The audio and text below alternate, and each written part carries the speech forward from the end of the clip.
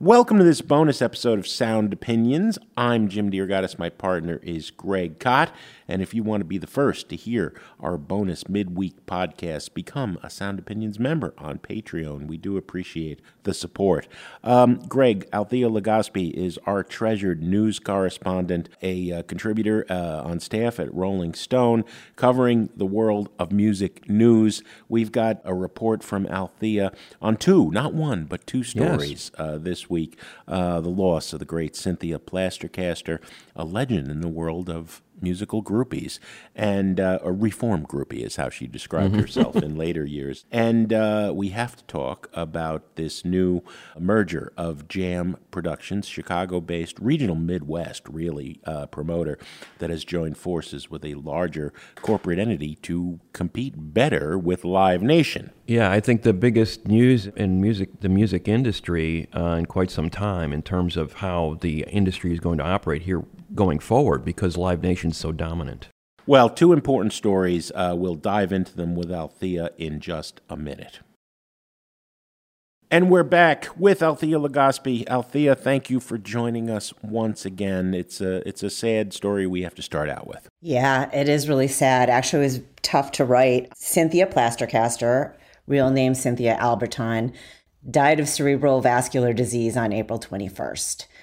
She was 74. I don't know if either of you have also met her on your goings to shows. You couldn't miss Cynthia. Anybody who's ever been to a show in the Chicago area has known Cynthia's smile and spark. It was interesting because I called several of her close friends. She was beloved, not just in Chicago, obviously. She was beloved the world over.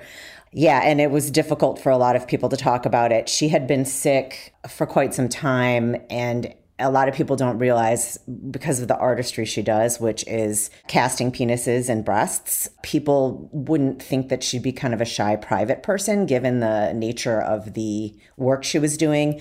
But apparently because she was sick, even some of her closer friends did not realize. Her obviously very, very close friends knew. So it was pretty sad. But she started the whole thing from college. She was a student at UIC, and an art teacher had proposed, we need to have a project where people start doing casts. And of course, because you mentioned that I think she's called herself a recovering groupie. Was that what her? Recovering groupie, reform groupie, yeah. The reason she chose the medium was because of her absolute love for music. And actually, everybody I talked to, that was kind of their hugest emphasis about her, is that she was a serious artist, despite, what people might think because of the sexuality aspect of it. It was really her life's work to dedicate that merging between her love of music and the artwork she was doing, right? So her first cast, as everybody famously knows, is Jimi Hendrix. It was in February of 1968. But what's interesting is her power of attorney for healthcare, his name is Chris Kellner. He had said, a lot of people thought her love was Jimi Hendrix, but she was really in love with Noel Redding. The bassist, yes, the English bassist. She casted, obviously, many famous people. However, a couple of the people I spoke with were the Mekons, John Langford, who was a visual artist himself, and Sally Timms. Both of them were casted. And the interesting thing that they both just emphasized, again, is her serious artistry. It was something that she took meticulous time with. She would hand number everything. She called them her babies. Her integrity was really huge. One of her former managers, he managed her for at least a decade, Mitch Marlowe, had told me, even when she couldn't pay rent, you couldn't commission her if she didn't like you. She had to be a fan. She had to be a fan, and she wouldn't even sell. I thought that was very interesting. Sally had very much emphasized the diaries that she did, and just even the writing and drawings that she rendered. Kellner had also mentioned that a lot of people don't realize her drawings were very impressive as well. It's just something that she hasn't done a lot of showcasing of during her lifetime. I was always fascinated by her process as someone who sculpts miniatures. She used dental alginates, what you would use if you needed dentures or a replacement tooth set. This was not a super sensual process. This took patience and time to get the mold. Yeah, and she developed her process over the years, and then even also added breasts much later. That wasn't obviously her original intent. There were not many females to cast in 1968. 68 when she starts out. This is true. This is true. And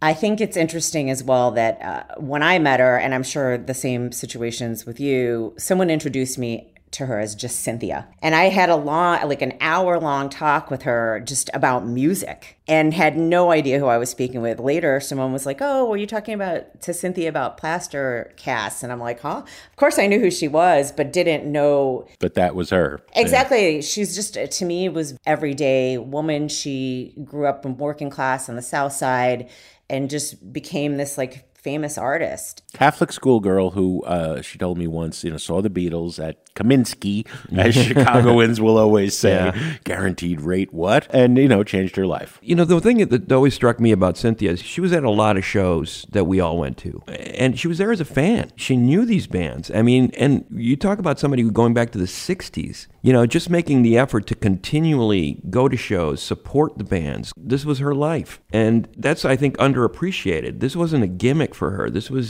stuff was important to her. And merging art and sexuality and rock and roll, it was kind of a mission. I agree. And I think that's something that everybody is trying to emphasize. I think there should be a retrospective. Sally Timms flat out said she should be in the Smithsonian. I think she will be revisited.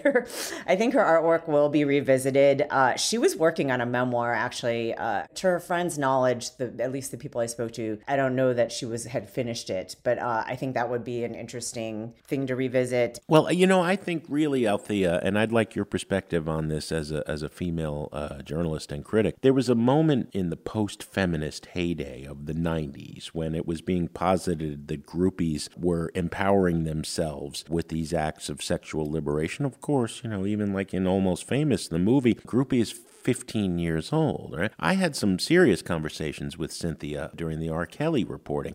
I think her memoir would have been fascinating because she didn't shy away from the negative experiences she had on the road with some rock stars. Those far in her past, in the 70s, the kind of bands that she loved and supported the whole rest of her life tended to be indie people who had a certain ethos that was close to hers. Was what she was doing female empowerment? It's interesting. I think, again, it's like looking at it from a retrospective standpoint. And I think even if she were around, she'd probably say the same thing. Initially it seemed like an idea that grew into something else. And as she met people, as you mentioned, I had never personally had a conversation with her about some of the bad sides of it. And I'm sure there was. I can say as a female journalist, I've definitely had experiences, out there interviewing.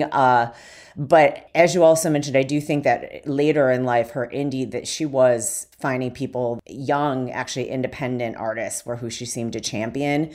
And maybe there was some safety in that when it comes to that, bringing up the idea of whether it's feminist or not. I think it is. To me, I think where the empowerment comes is that she just embraced her liberation of this, what she felt about it. I think that the idea that we need to be pristine or prude about, people's sexuality and what they pursue and the way people were judged as fans back then, in retrospect, is bad. I mean, Almost Famous definitely hits a lot of these marks, right? With how the women were viewed, and now people aren't called groupies, right? I don't even know, they have armies and names for their fanship, and there's a whole little monsters. Yeah, and there's a whole other aspect of that side. That's where there's other kinds of harassment that actually aren't just sexual that are happening because of social media and fandom, but that's a story for another day. I do think that she opened the idea that there could be a bond that's beyond just that surface of listening and responding, right? She actually became a part of that. And I think that's what most music fans, to me, it's amazing how that affects so many other artistic endeavors and could inspire a whole lifetime of work. And that being a fan, you can also be an artist. Start that fanzine, start that YouTube channel. You can participate in many different ways. Create art yourself. Yeah, and the last thing I wanted to tell you, there are, obviously, because she's so beloved, there are going to be a couple memorials. Actually, there's one that may be in London, but one for any fans in the Chicago area that I was just told of this morning is that July 7th at the Metro, they're going to have a public memorial for her. The plaster's getting harder, and my love is perfection. Untold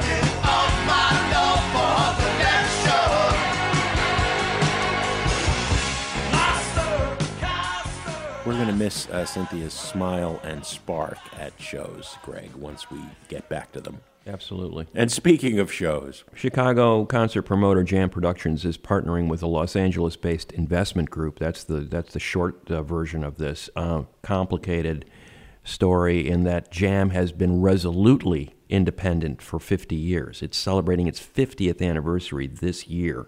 Started as kind of a rogue outfit in the late 60s by two entrepreneurs, two young, long-haired entrepreneurs looking for a way to make a living. Jerry Michelson and Arnie Granite, and became one of the biggest players in the music industry, kind of like a Midwest version of the Bill Graham empire on the coast. Absolutely that. Yeah, and when Live Nation was ascendant in the 90s, there were only two independent concert promoters brave enough to go to Capitol Hill and testify about this growing threat of the corporate monster of Ticketmaster Live Nation. That was Jerry Michelson and Seth Hurwitz of 930 Club in D.C. I honestly thought we'd never see this day. Yeah. Where Jam would become part of partner with anybody. So what exactly is happening, Althea? Because the story didn't quite come out the way Jam wanted it to. Yeah, it's interesting. I actually did have a conversation with Jerry Michelson about this, but to get back to what Save Live is for those who may not know, it had been formed by two partners, Mark Geiger and John Fogelman, who are both of William Morris, which is the big agency. They've got actors, they've got musicians, the whole nine. William Morris Endeavor, yeah, they wound up owning Lollapalooza and then selling a stake of it to these Texas promoters and then eventually to Live Nation. Yeah, and Mark Geiger was one of the co-founders of Lollapalooza, as you're mentioning here. So in the fall of 2020, no one really knows what the circumstances were, but Mark Geiger did leave William Morris, and I did talk to some outside sources that are in the industry who choose to be anonymous because we don't know publicly what the deal is, even after speaking to Michelson, but they, in the fall of 2020, launched Save Live. And the idea was to, as we know, that was the middle of the pandemic was raging. Clubs were bleeding money. They were all shuttered. Shuttered, yeah. And so the idea was that they would take 51% minority ownership of struggling venues and try to help save them. They would take the 49 and the venue would retain 51? No, the opposite. Oh, they would take controlling interest, 51%. Exactly. We'll bail you out, and then when this horrible disease clears, we'll be the controlling owner of your venue. That fell flat, though, like a pancake, didn't it? It did. And then, at the time when there were a lot of people, in the press talking about how that just kind of felt like a bad deal and, a little icky. And then what ended up happening is that the shuttered venue operators grant came around. And that, I think, kind of ended their initial idea because then venues got some rescue money to sort of float a little bit longer. They changed at some point their model. And now they're offering a variety of different services, right? From booking to data and tech. And it's a lot of logistics they seem to be offering. So when I spoke to Michelson, he made it clear there was some confusion as to whether he was in that 51% deal that we were just talking about before, if he had sold. And he was very quick to tell me that they did not sell to Save Live, that they only have an equity stake in Jam, although he did not give me specifics on that, and that he is indeed operating and still running Jam. He really emphasized that it's a partnership and that growth capital obviously is part of it, right? So that's part of the equation, and that he wanted to tap into the resources that Save Live has. So correct me if I'm wrong here, because I did have several conversations. Nobody anymore wants to go on the record about the concert industry. Such is the shadow of Live Nation, right? If you're anywhere in the music business, you don't disparage Live Nation / Ticketmaster. Live Nation's asset is we control so many venues from the size of a couple of hundred capacity up to the Enormodomes. You tour with us or you don't tour at all, right? We control the ticket selling, we control ticket pricing, ticket sales, we control merch. There was that period where they were looking to become a distributor of music. Okay, so Jam now is part of a network, Save Live. They're the biggest name so far to jump into bed with Save Live, but it's like an alternative network. Bands who are looking to tour the country can go to Save Live and have 20, 30 gigs booked under one umbrella rather than all the work of making 25, 30 separate deals. It is going to be competition to a Live Nation or an AEG, because the difference with independent venues prior to this, right? If you're taking like a First Avenue in Minneapolis and I don't know, Metro in Chicago, and a Metro in Chicago, they're those are one-off shows, right? But if you're a network of different venues, then there's sort of a powerful way of them being able to buy blocks of tours, which is what something like Live Nation and AEG can do, right? So in that way, that makes them competitive in a market that, had to kind of compete, especially here in Chicago. For example, there are Live Nation venues and there are Jam venues. And at that point, they're both trying to go for like that tour. But if Live Nation has bought the whole tour through the whole country, then they're out of luck in a place like Chicago. Now, if it goes the opposite, where Save Live now has the power from it saying, hey, if you want to play Metro, you also have to play this other venue on our network, which is what I think Live Nation and AEG do. Now they're kind of, even is probably the wrong thing because we're talking different levels of size, right? But in term, they do have more leverage now, if this indeed is the plan. Somebody told me on background that Live Nation told Geiger, Save Live better stay out of the major markets. And now here they are in Chicago with Jam. That's interesting. Will this new company have the juice to really compete with Live Nation Ticketmaster? And it's also interesting, Geiger's history as resurrecting Lollapalooza, starting it in the first place, because Lollapalooza is Live Nation. And Live Nation says to the acts, you play, Lollapalooza, you don't play elsewhere in Chicago for a good 9 months of the year. I mean, to me, one of the things I did ask Michelson about, because my curiosity was really like, how does this affect the artists? How does this affect the fans? And also, what does this mean to independent venues? Now, when I talk to the outside sources, it really kind of depends on the venue. I think it could be great. They could just buy, one of the things in some of the stories I saw is that, they can buy piecemeal into the network. And even if you go to Save Live, they have their partners. When I was talking to Michelson, he really talked about the logistics. And I understand that, this idea that, when that's already there and the data that they can tap, right, knowing how much an offer is from another venue, and you gives you how to know where to pay for an artist. And for artists, the general consensus of the few people I talked to, again, not knowing the full deal, is that it's probably good for the artist. It could be a win, because now if there's an offer of this, everybody kind of knows that data and they kind of have to give them the same amount of money and they could, get this big tour deal. But what's interesting is who ends up paying that benefit, right? There's fans always. Exactly. Fans, yes. Ticket prices get be affected. I mean, this is a huge get for Save Live. There are other locations, there are other partners, Palm Springs, California, fairly large, Oklahoma City. I mean, we're not talking about giant players in the industry. So suddenly you've got a series of major venues, Riviera Theater, Vic Theater in Chicago, that are part of this network. This may attract other clubs and theaters in the country to say, okay, let's partner up with Save Live as well. So this could be a turning point for them. I agree. And I think when I was asking about advantages to Michelson, whether it came from an artist or fan, he's like, nothing's going to change. He just kept going back to the logistics. And I said, well, what about secondary markets, which Jam for a long time was a part of? And so the venues you were just talking about, the areas you were just talking about, Greg, are they're secondary markets. Pontiac isn't Detroit, although Chicago is definitely a huge market, right? So that, like you said, this is a big get. But one of the things Michelson said when I asked him, I said, is this, what does this mean at least for fans maybe in a city that the bands don't come through? And that could actually be a positive, because they used to be, historically, Jam has been in a lot of smaller markets, Ohio, Indiana, Yeah, bits and pieces throughout the Midwest. Nebraska, yeah. And now with this kind of a power, they might be able to expand back to where they were historically at one point, which means that fans and actually artists will be able to hit some of these smaller markets.